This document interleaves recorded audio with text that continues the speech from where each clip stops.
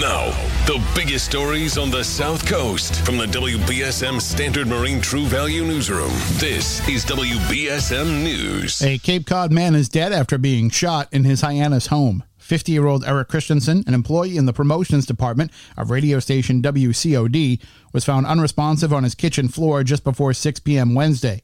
Police say he had an apparent gunshot wound to his head. He was taken to Cape Cod Hospital, where he was pronounced dead. The matter remains under active investigation by Barnstable Police and Massachusetts State Police detectives assigned to the Cape and Islands District Attorney's Office. Law enforcement captured a fugitive Thursday in Hyannis that was wanted for a double homicide last month in Illinois. 33-year-old Carl Curry was arrested around 9:30 Thursday morning as he came out of a home on Pitcher's Way in Hyannis. A joint operation by state, federal, and local law enforcement converged on the home after U.S. Marshals developed information that Curry was likely at that home, hiding out with relatives. He was wanted on a warrant out of Riverside, Illinois, for 2 counts of murder stemming from the November 13th shooting deaths of a 31-year-old woman and a 38-year-old man inside a residence in that town. He now faces additional charges of being a fugitive from justice and violating his parole from a prior conviction. A swastika and a racial slur targeting Jews was found in a bathroom at Mount Holyoke College earlier this week, the third anti-Semitic incident reported at the prestigious women's school this fall. The Anti-Defamation League of New England said Thursday that the graffiti, written in black marker on tile, was reported to the organization Tuesday by a parent of a student.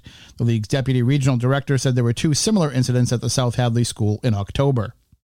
Tonight, the Massachusetts Department of Transportation will continue performing test openings of the drawbridge on the Veterans Memorial Bridge that spans between Fall River and Somerset. The tests begin at 7 p.m. tonight and will conclude at 5 a.m. tomorrow morning. There will be 12 test openings lasting about 10 to 15 minutes each. In addition, MassDOT announced Thursday that the Veterans Memorial Bridge will have detours in place next Sunday night, December 19th, beginning at 9 p.m. and lasting until 5 a.m. for inspection of the bridge.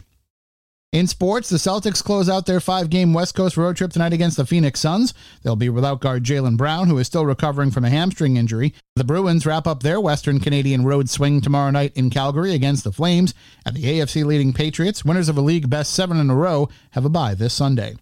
Now your local forecast from ABC6. Friday afternoon, mostly cloudy with an isolated sprinkle, upper 40s. Friday night, increasing clouds, patchy fog, isolated showers, lower 40s. And for Saturday, showers likely in the morning, then turning windy and warmer, highs near 60. Then another round of showers or downpours and a few rumbles of thunder in the evening, along with strong gusty winds.